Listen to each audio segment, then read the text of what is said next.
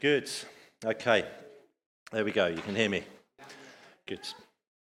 All right. Well, like Dale said, we're carrying on our series in Transformed Livings, which runs alongside the book, if you're unaware. And it's been great so far. But the thing with this series is it's the challenging half of Ephesians. So are you ready? Okay, good. Well, if you're visiting today and you have no idea who I am, I'm pretty new around here. My name is Richie, and my wife, Raina, over there, is going to come up and share a little testimony later on as it's helpful, particularly on this subject, because we're in Ephesians chapter 5. If you have a Bible, open it. Turn to those pages. If you have a digital one on your phone, find Ephesians 5 while I'm just ambling along here, because it's really important that we read God's holy word. We need to let this word go in and touch our hearts. So while you're searching, slow yourself down. And if you're comfortable to, put your hand over your heart, because I'm going to pray for us.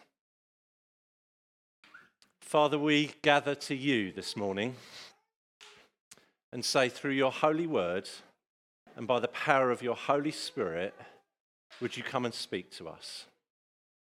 Come and penetrate our hearts with truth. Help us to read your word with sober judgment, knowing the love that you have for us. Lord, I want to learn today. I want to learn to know your word and to obey it and to walk with you and to have the joy that you promise is available to me. So come and bless me now in Jesus' mighty name. Amen. If you prayed that this morning, be expectant. God will answer that prayer. All right, well, one of the things I wanted to do to help us today is to try and understand the context of where we are in Ephesians, because, does this go up? Yes, it does. In Ephesians, we can read very easily the text, but in our context. And if we don't understand the context of the day and the city of Ephesus, then we're really going to struggle to get to grips with what Paul is trying to teach us. So to understand what's going on here in Ephesus, we need to know about that place. And one of the things you need to know about it is a very, very desirable place to live in the ancient world, okay? Very desirable. In fact, the word Ephesus means desirable. Did you know that? That's what it means. Here it is, this great seaport, okay? It's a place of great commerce and prosperity. It's situated on the Aegean Sea at the end of the Caspar River. It's really well connected. It's a bit like, if you like, for a modern day term, our Southampton. An awful lot comes in and an awful lot goes out. It's a place of great commerce. There's one road heading out to the east, goes towards Babylon and Laodicea. You'll have remembered reading those in your Bible. You've then got roads going to the north, to Smyrna. You've got roads going to the south, where the Meander Valley is. This place is well connected. M3, M4 into London, okay? Imagine all this commerce coming in and going out, all right? You're visualizing. It's a strategic place of wealth and prosperity. It's a very important place. And here we read about Paul coming into this prosperous city and planting a church. And you can read about that in the book of Acts, around AD 52. This is when this starts to all take place. Paul has now visited Ephesus after leaving Corinth, and it says that he plants a church there, Acts chapter 18. And then what happens is Paul goes away for a little bit, and he comes back again, now in AD 54, just a couple of years later, and he stays around for 2 or 3 years, and he comes to serve the church apostolically, to lay apostolic foundations of doctrine, truth, and practice. That's what Paul's there to do. And so here he is in this city, gathering the elders, gathering the church, and saying, this is how you're to exist as believers in Christ in this pagan city. And he lays these foundations for the church there. And he spends his time addressing false doctrines, because one of the things, if you've read your Bibles, you'll realize that a lot of that creeps in. Creeps in again and again. It's no different from today. False doctrines creep into the church. Paul's addressing that. And he's also addressing the cultural influences of the day, which I'm not going to go too much into, but there's a lot of pagan worship. There's a lot of worship of a god, a female god. Women are elevated in ways that aren't helpful and healthy. And Paul says, come on, we are a new creation in Christ Jesus. And this is his way of us living out his mandate on the earth. We know that Paul is very successful in his teaching as well. You can read about that in Acts 19. It says so much so that actually people are now bringing their books of magic and they're burning them. Okay, they're taking their pagan things and they're burning them as a sacrifice of repentance before God. Say, I belong to Jesus. This stuff doesn't belong in me anymore. We also know that Paul has a major dust-up with the silversmiths.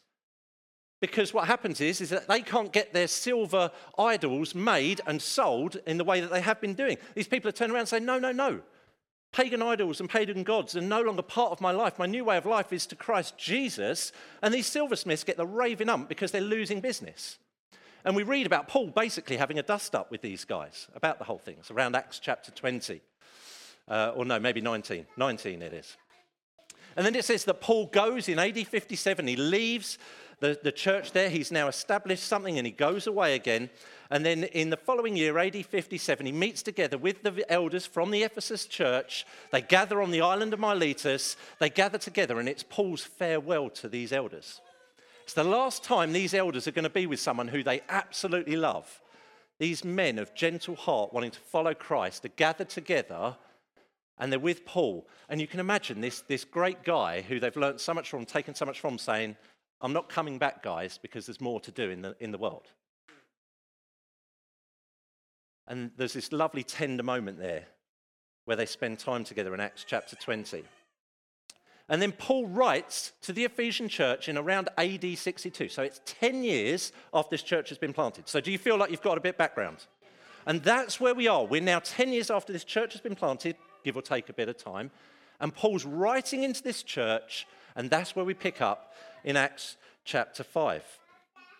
And as we've read through the book of Ephesians, particularly the early parts, Paul's speaking about how well the church has done. He's commending them for what they've done, who they are in Christ Jesus, for the work that they've done.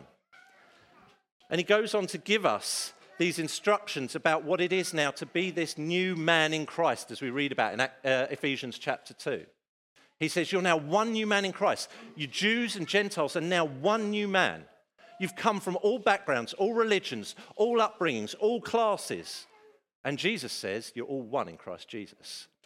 Paul's writing in that way to this church, and then he goes on to lay this foundation. And the verses today are about marriage, largely, marriage and the home. And I'm going to particularly labour on the marriage verses, because I believe if you get that bit right, everything else follows. Is that okay? So it's good. If you're not married in this place, do not switch off, because I will pick on you. Stay alert. All right. Verse 21 of Ephesians chapter 5 says this, submitting to one another out of reverence for Christ. Wives, submit to your own husbands as to the Lord. For the husband is the head of the wife, even as Christ is the head of the church, his body, and is himself its Saviour. Now, as the church submits to Christ, so also wives should submit in everything to their husbands. Husbands, love your wives as Christ loved the church and gave himself up for her, that he might sanctify her, having cleansed her by the washing of water with the word, so that he might present the church to himself in splendor, without spot or wrinkle, hallelujah, or any such thing, that she might be holy and without blemish. In the same way, husbands should love their wives. What a calling. As their own bodies. He who loves his wife loves himself. And no one ever hated his own flesh, but nourishes and cherishes it, just as Christ does the church, because we are members of his body. Therefore, a man shall leave his father and mother, and hold fast to his wife, and the two shall become one flesh. Say one flesh. You're paying attention. Good. This mystery is profound, and I'm saying that it refers to Christ and the church. However, let each one of you love his wife as himself, and let the wife see that she respects her husband. And he goes on to speak about parenting now. Children, obey your parents in the Lord, for this is right. Honor your father and mother. That's the first commandment that we read with a promise, okay? That it may go well with you, that you may live long in the land. Fathers, do not provoke your children to anger, and bring them up in the discipline and instruction of the Lord. Bondservants, obey your earthly masters with fear and trembling, with a sincere heart, as you would Christ. Not by way of eye service as people pleasers, but as bondservants of Christ, doing the will of God from the heart. rendering service with a good will as to the Lord and not to man, knowing that whatever good anyone does, this he will receive back from the Lord, whether he is a bondservant or is free. Masters, do the same to them and stop your threatening, knowing that he who is both their master and yours is in heaven, and there is no partiality with him. We have quite a few verses, all right? We're going to hunker down into probably less than half of them, because I don't think anyone here is a master and has a servant. It's relevant if you're a boss, though. Pay attention. There's a lot to unpack, isn't there? A lot there. Paul's using three illustrations essentially to make the same point over and over again. And the point is this: submit to one another out of reverence for Christ. That was verse 21, and that's the point he's unpacked for the following, whatever it is, 18 verses. Paul's using an imagery here, particularly through marriage, to speak into the life of this life of holiness and this God-given union that he has for us. He uses the marriage image so that we can get to understanding what he really means. And in verse 22 it says, wives, submit to your own husbands. How many times have you ever heard someone say, wives, submit to your husbands? But it says your own husband. People misquote that bit. They miss out the own sometimes. And it's a misquote that has quite different connotations. Submit to your own husband. Verse 23, for the husband is the head of the wife, even as Christ is the head of the church, his body, and is himself its saviour. Now, as the church submits to Christ, so also wives should submit in everything to their husbands. And one of the saddest things that I have seen, and if you've been around a long time in the world or even in Christendom, is that this can really lose its true meaning. Wives, submit to your husbands is not an easy sell in this day and age, is it? It's not. It's very, very countercultural to say that. In fact, it's offensive. For thousands of years, this has been mistreated. Men have mistreated women for thousands of years. Subjugated women, treated them poorly, second class. And you only have to read your history books to figure that out, right? I'm not incorrect in saying this. And so you come against this backdrop of women being completely put under in every way, and then you read this verse that basically, if we're not careful, will go, well, you're taking me back under something that was an unequal yoke. You're trying to take me back under something that isn't blessing, it isn't freedom. You're trying to take me back into something that confines me, restricts me, and doesn't see me as I really am in Christ Jesus. And I want us to come away from some of that understanding, because that's not what's in the text, and we will get there. Let me say this: misogyny must die. Has no place in God's church. But we need to take what Scripture says, what God says, this is the way for a happy home and life, and apply it. So how do we do that? Who here has ever put their back out? Now, I should say that this is ironic, okay, because I prepared this message a couple of weeks ago, and you'll find out why this is kind of funny in a moment. But who here has ever put their back out? Yeah, badly? Yeah, to the point where you wince and you can barely move. And what do you do in that moment? You walk around really gingerly. You want to cry, don't you? Yes, Jane, you do.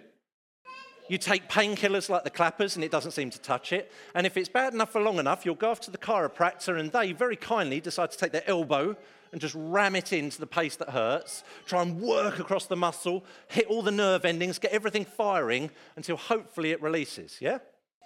Well, these scriptures can be a bit like that to our hearts and our minds. It might feel a little bit like that today, and that's okay. This is Holy Scripture, and it's to come and take us to where God would have us be, not us to take the world and say, well, let's find something that's more palatable for me. It might be uncomfortable. Now, the word submission, our association with language is really important on this. Yeah? Because submission's a bit of a dirty word, isn't it? If you think about it. So if you're into MMA, mixed martial arts, submission basically means someone gets you on the floor and twists your arm or leg so hard until it's going to break that you tap out. Yeah? That's submission in MMA. So let's just understand that. Lewis is nodding. Yeah. Been there, haven't you, bro? That's what happens in that scenario. That's what submission means in that context. But that doesn't help us today. Or what about if you're a tax accountant? Ooh. Submission means a tax return. Oh, that's just lifeless and boring, isn't it? We need to get away from that language. That's not what we're talking about here. What is the submission that is being talked about by Paul in this context? We must get the right understanding. And I'm going to use a word today that my wife has told me off for throughout this week, as I've mentioned it. She said, you don't use this word often, but I want to because it's so helpful. And this word is deference. It basically means submission out of respect. All right, so hold that for a moment. Submission out of respect.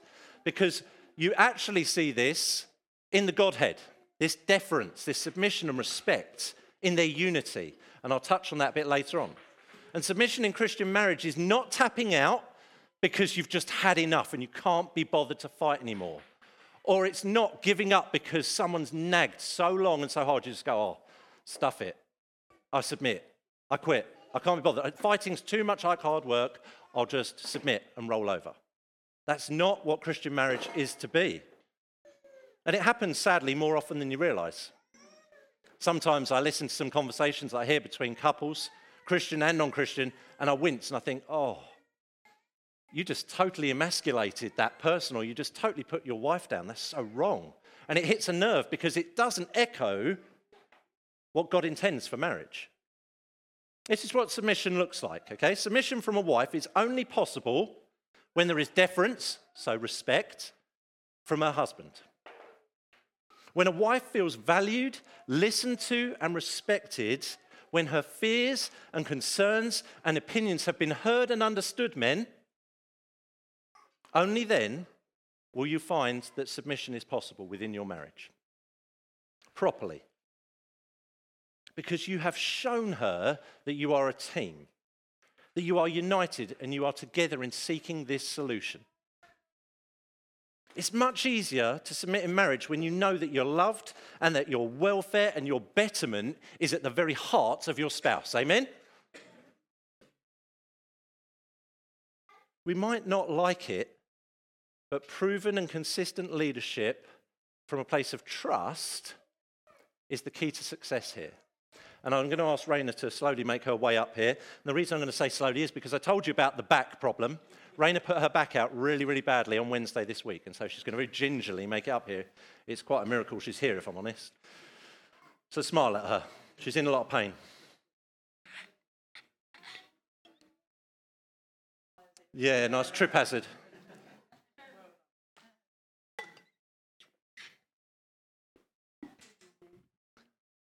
We'll get a mic for you.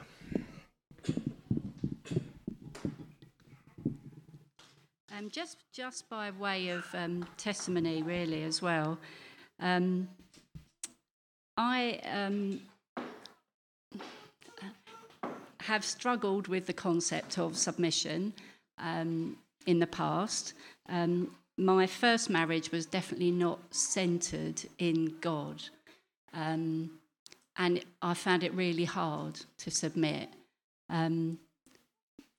But actually, after that point, it felt safer for me to be in control, safer for me to make decisions, safer for me to either, take the hits or the victories and say, well, actually, that was in my control. So when Richie and I got married, it was quite hard for me to hand stuff over, as you can imagine.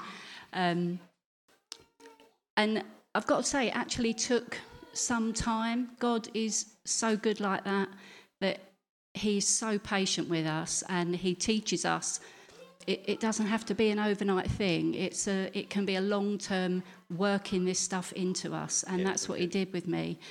But obviously, reading this passage in Ephesians 5, and I just want to, excuse me, in the first verse, actually, of chapter 5 is, therefore be imitators of God as beloved children.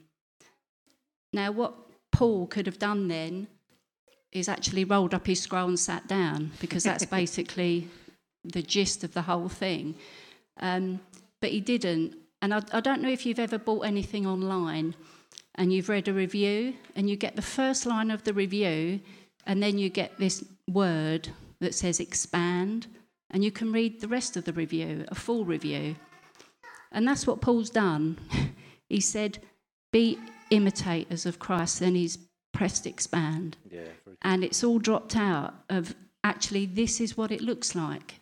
This is what it looks like. Now, everything in us, our human nature, humility is very alien, very alien. But what Paul is saying is this is actually what you're being asked to do.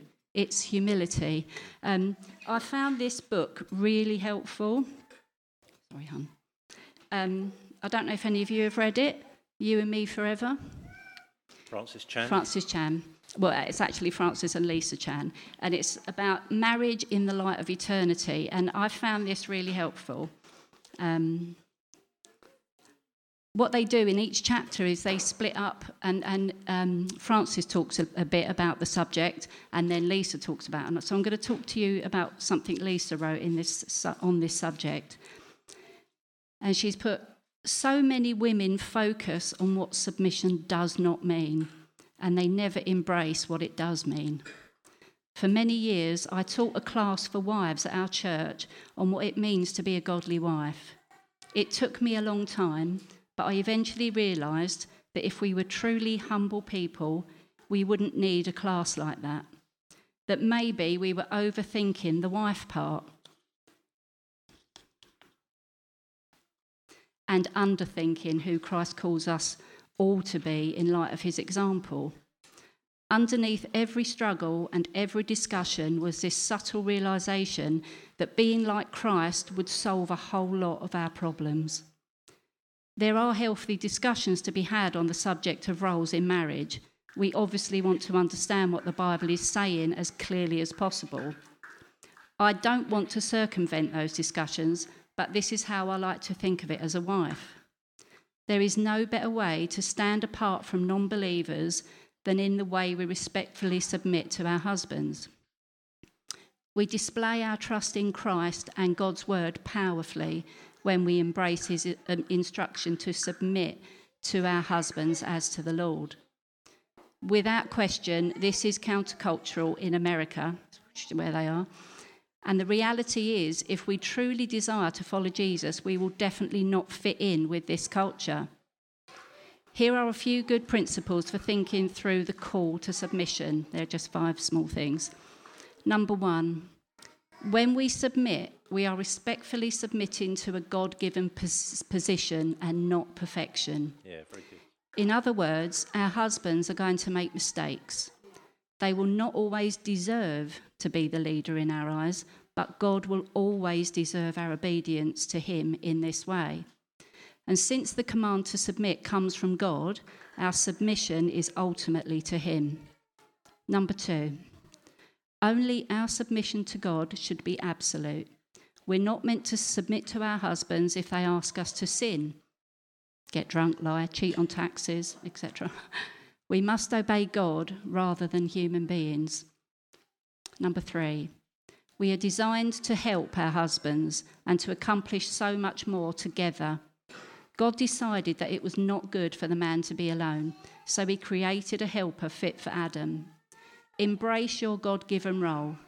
Give your husband the benefit of your insight, wisdom, and perspective, but also give him the freedom to move and lead in the direction he feels God is leading.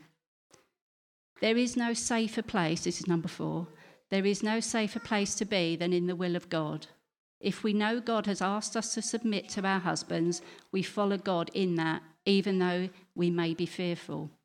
Ultimately, more women find themselves fighting against God rather than their husbands, and that's a big reason why so many women are miserable. I'm not sure I agree with that. It's not true.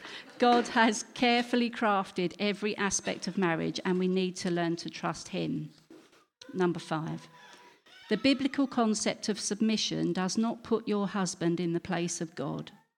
If a woman finds herself being subjected to abuse, she shouldn't hesitate to involve the authorities that can hold her husband accountable. But I also want to encourage every wife to believe that God can bring restoration and healing in even the most hopeless of situations. Yeah, very good. I love the way she just rounds it up at the end, and she's put, ultimately, we entrust ourselves to God. It's pretty astounding that Jesus himself willingly submitted to the Father in order to accomplish his purposes. When I'm tempted to complain or wonder why women are given the role of submission, and I've done that quite a lot, I'm reminded that our Saviour himself said, I do nothing on my own authority, John 8:28, and I have come down from heaven not to do my own will, but the will of him who sent me, John 6:38. Submission is beautiful when we realise we are imitating Christ. Though he rightfully possessed all glory, he willingly laid it aside in Philippians 2. If anyone deserved to be treated a certain way, it was him. And yet he gladly placed himself in submission to the Father. How incredible is that? Take your eyes off of the world long enough to let the truth of Scripture take root in your heart. And all that said, I truly believe that our roles in marriage should be de-emphasised in light of the most pressing calling of all believers, to be Christ-like. Yeah. Remember that we are all commanded to be humble, and we are all commanded to submit to one another, because Jesus personified these characteristics. The more you grow in your pursuit of Christ-likeness, the more you will naturally live out your God-given role. Yeah. Just to say, I definitely do find submission easier now, because I do know that actually Richie's heart is for me, and actually he's selfless to make sure that I am promoted, to make sure I'm loved and looked after, just as Jesus does with his church. But it's taken a long time. But I'm just saying, this is God's blueprint, and it works. Yeah. It does work. Okay. Careful you tread. Okay, there you go. Don't need to read the book, do you? It's a good book, actually. It comes with a study guide, so, yeah. Am I on? I am, yeah. Okay, so there we go. There's a little bit from the ladies' perspective, but I want to speak for a moment to the men, if I may. Come on, sure. Get ready. The other threat to marriage, and this is a massive threat in this day and age, is weak men. Men who are afraid to lead. This abdication of responsibility. And it is so damaging to our wives and to our children and to the generations that will follow us. Some men take it too far in one direction, just being authoritarian. Be rebuked in this moment if that's you. Be convicted. Let the Holy Spirit do his work. But equally, if you are a man who just rolls over to take an easy road in life, please let me encourage you today, look to Jesus and say, who am I supposed to be for the sake of my wife, my children, and the witness of the gospel in the world? Men, leading is hard. Who here as a man has ever felt afraid at times in your marriage making decisions? Go on, you can be brave. Good, it's all of us then, yeah? So everyone in this room who looks like they have it together doesn't always have it together. We all desperately need Jesus to lean on, don't we? There are so many moments when you go, I am out of my depth, help. But what a privilege that we have somewhere to go for that help. It's much easier for a husband to lead his wife if she's willing to follow from a place of trust and security. If you feel like you're dragging her kicking and screaming, it's just awful. As much as I've seen men lead their wives poorly through fear and domineering, I've also equally seen wives who dominate, disrespect and belittle their husbands. And that breaks my heart as well. I mentioned earlier, sometimes you're in conversations and you just wince and go, oh, that's wrong. You haven't lifted them up, you've trodden them down through those words, through that action. We went to dinner once with dear friends of ours, and we'll still keep eating with them. They're not believers, but my goodness, do you see this? It's like a little battle happens over the table. Snarky remarks. And they still love each other to pieces. Been married 40 years. It's their dynamic. But you know what? You sit there and I find myself physically going, oh, low blow. Oh, Oh, well, he's like this. Oh, well, she's always up around, nag. You're like, oh, my life, you two, come on. So weird. But let me say this, when a couple behaves like that, when you're like that to your husband or like that to your wife, so much damage is done one to the other. It can be like slow erosion. It's like that persistent water against the rock. It will find its way through. Something will break eventually. And if this is something you need to address this morning, it's okay. Come to God in repentance and say, I think I've got this wrong. And maybe now you need to take a moment just to evaluate. Do I do these things? Am I a nag? Am I snarky? Do I disregard my wife's opinion? Do I lead like a bull in a china shop? Evaluate and go, where am I against God's measuring stick for these things? And Raina and I, down the years, we've done an awful lot of pre-marriage classes for young couples who want to keep Christ at the centre. It's been an incredible privilege. We've done a lot of marriage counselling with couples that have struggled down the years for whatever reason. But one of the things that we say over and over again, and this is a central principle for everything that I believe about marriage, is this. I'll bring it down to one simple phrase. It takes two selfless people to make a marriage work. Boil it down, that's what it comes down to. If you want to look at anything that erodes your marriage, I can promise you it will find itself in selfishness and pride, somewhere there. Pride is selfishness, isn't it? I'm first, they're second. It takes two selfless people to make a marriage work. If one party in the marriage is selfless and the other one is not, it doesn't work. If both parties are selfish, it explodes. Seen that happen. I want it my way, I'm not going to change, it's just the way I am. Who said that? I've said that before now, I've told myself off as well. It's a journey of selflessness into from selfishness into servanthood. That's one of the things that's in the book about this subject. And what Paul is saying is submit to one another out of reverence for Christ. Let's remind ourselves of that. This is our reverence for Christ. So wives, submit to your husbands as to the Lord. Husbands, hear me when I say this. And young men who are aspiring to be married, there's some of you in the room. Your wife, your love for your wife is to be sacrificial. That's what it takes. It's to be one of protection for her. It's to be one that brings safety and security, dignity and self-worth. If you're doing those things, keep going. Always be pursuing these things. Yeah, come on. Be pursuing these things. You're to provide for her and to protect her. It's a man instinct, actually. Very caveman. Hunt, gather, protect, wife. Hide in bedroom, play PlayStation. No. No. Hunt, gather, protect. Slightly different from caveman days, but that's an inbuilt principle. God put it there. There's something about that. And to provide and to protect your wife doesn't mean you have to be the biggest earner. It means you have to provide and protect. It means you have to protect her feelings. You have to protect her honor. You have to protect her physically as well, okay? There's many aspects to this. It's not just one-dimensional. You need to make sure that your wife's physical, spiritual, emotional needs are met at the very least. There's so much more I could say. This Christ-likeness, that's what we're aiming for.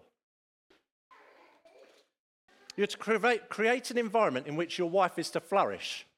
Any wives flourishing in this place? Don't put your hands up, men, because you might have men shoving their wife's hand up. You're to show your wife and to model to her how to follow Jesus. Did you know that, men? We have a responsibility to lead our wives even in their walk with God. They're responsible for their own walk with God, before God, but you're to lead her and say, come, this is what Jesus says. Let's pray. Let's do this. No, we're going to take the hard road here. We're not going to cheat on our taxes. We're not going to do this. We're going to do things Jesus' way. I'll lead you. I'll protect you. I'll take the hits when they come. I'll stand at the front. You can go behind. It's fine, but we go together. Husbands, lead your wives sacrificially. There's a phrase in leadership, if you want to call the shots, you better be willing to take the shots. Men, if you're going to lead, you're going to take a few hits down the years. Sometimes you won't get everything right. And every man in here can testify to that. But you lead the best you can in honor of God and knowing your responsibility to your wife. It's a high calling, isn't it? And it's scary if you haven't got the Holy Spirit living inside you, guiding you. Lay down your life. That's what we're talking about.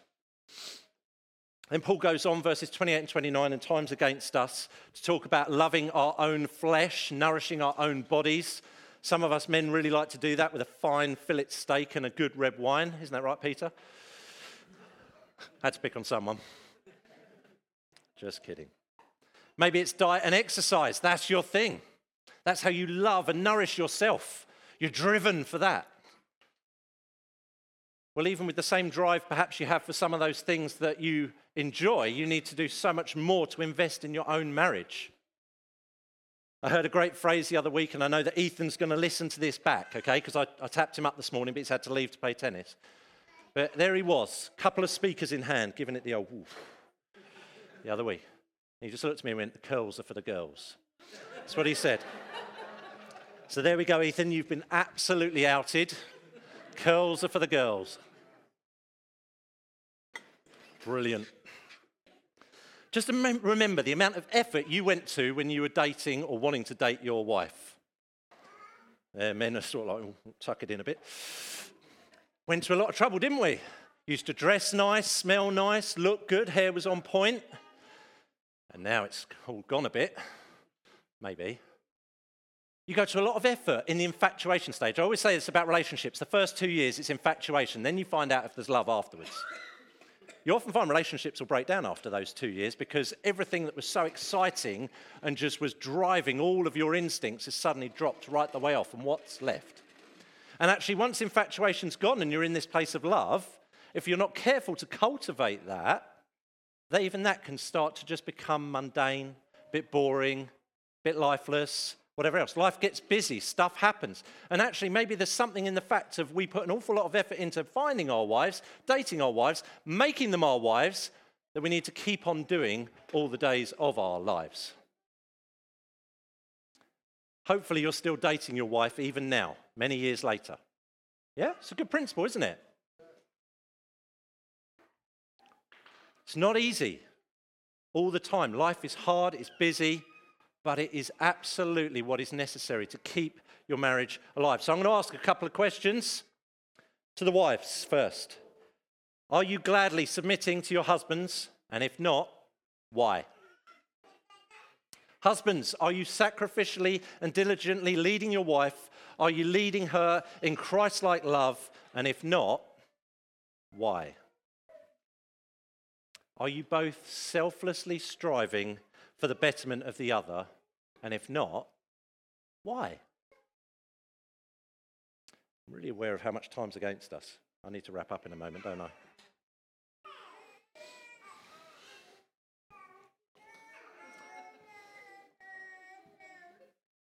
Come, Lords.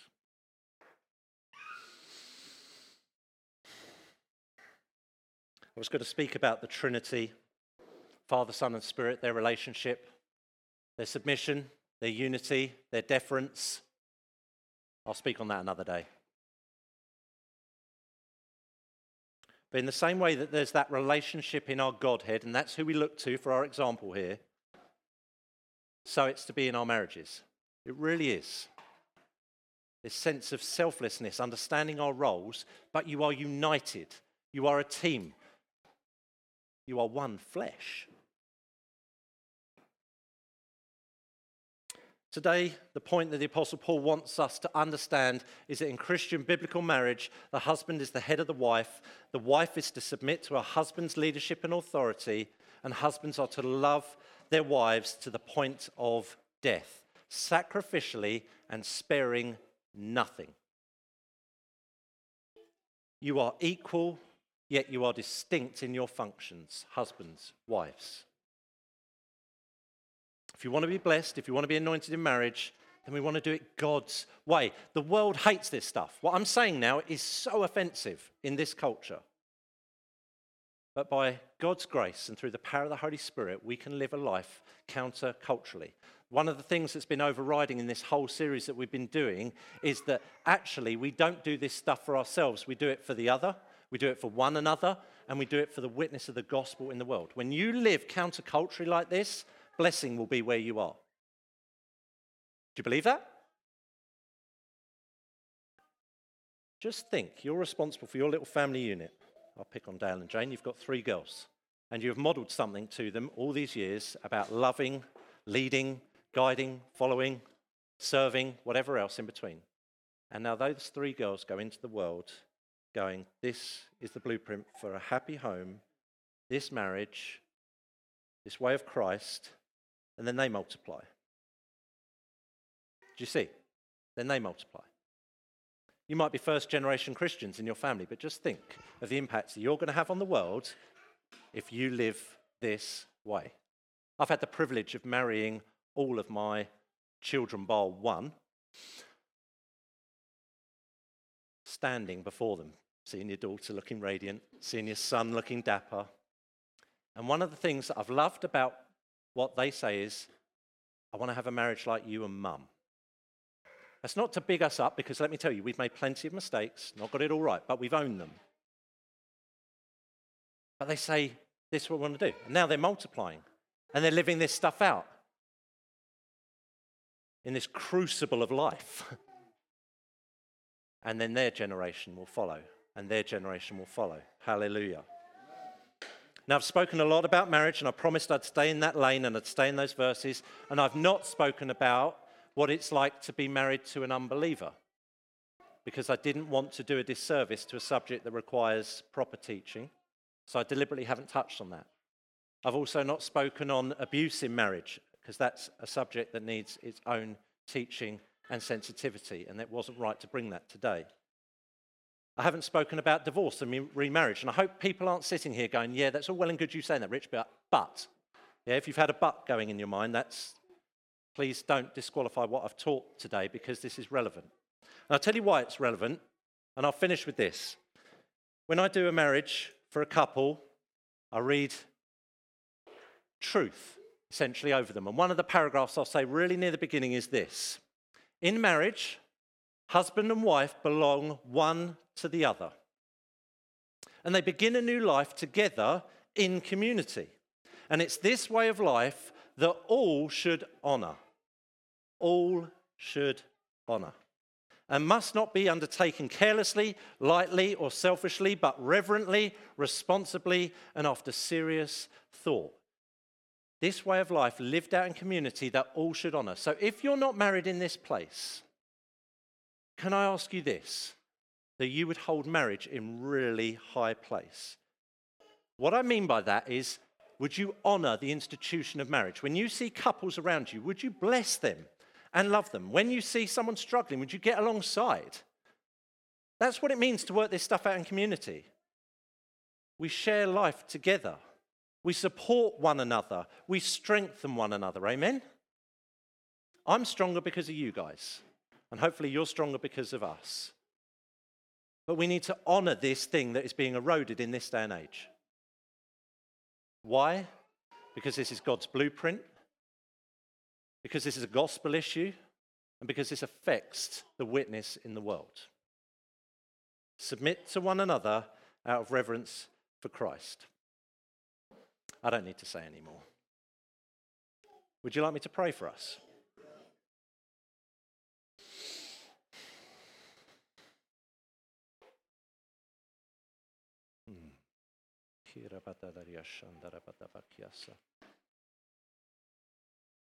King Jesus, I want to ask that for each of us, in some way you'd have put your finger on something that has both challenged us and put your finger on something that has fed us this morning from your holy word. I want to pray from your abundant grace, go with us from this place to strengthen each and every marriage, to strengthen each and every home, to strengthen each and every witness in this place. I want to pray for anyone here who is hurting because marriage has hurt them. I want to pray for anyone who has brokenness, deep sadness because of this institution of marriage just being worked out poorly or somehow breaking, I say, Jesus, you know it all. Come and bring a balm to our hearts. Come and bring truth and cleansing to our minds. Come and lift off any unbelief that is within us. Come and break the chains that say that this thing is broken and wrong. Come and give us fresh resolve for each and every couple in this place to do better, to love deeper, and to love more selflessly than ever before, that we might see you even more glorified in and through our lives. Oh, Jesus, go with us, I pray. Amen. Amen. Good.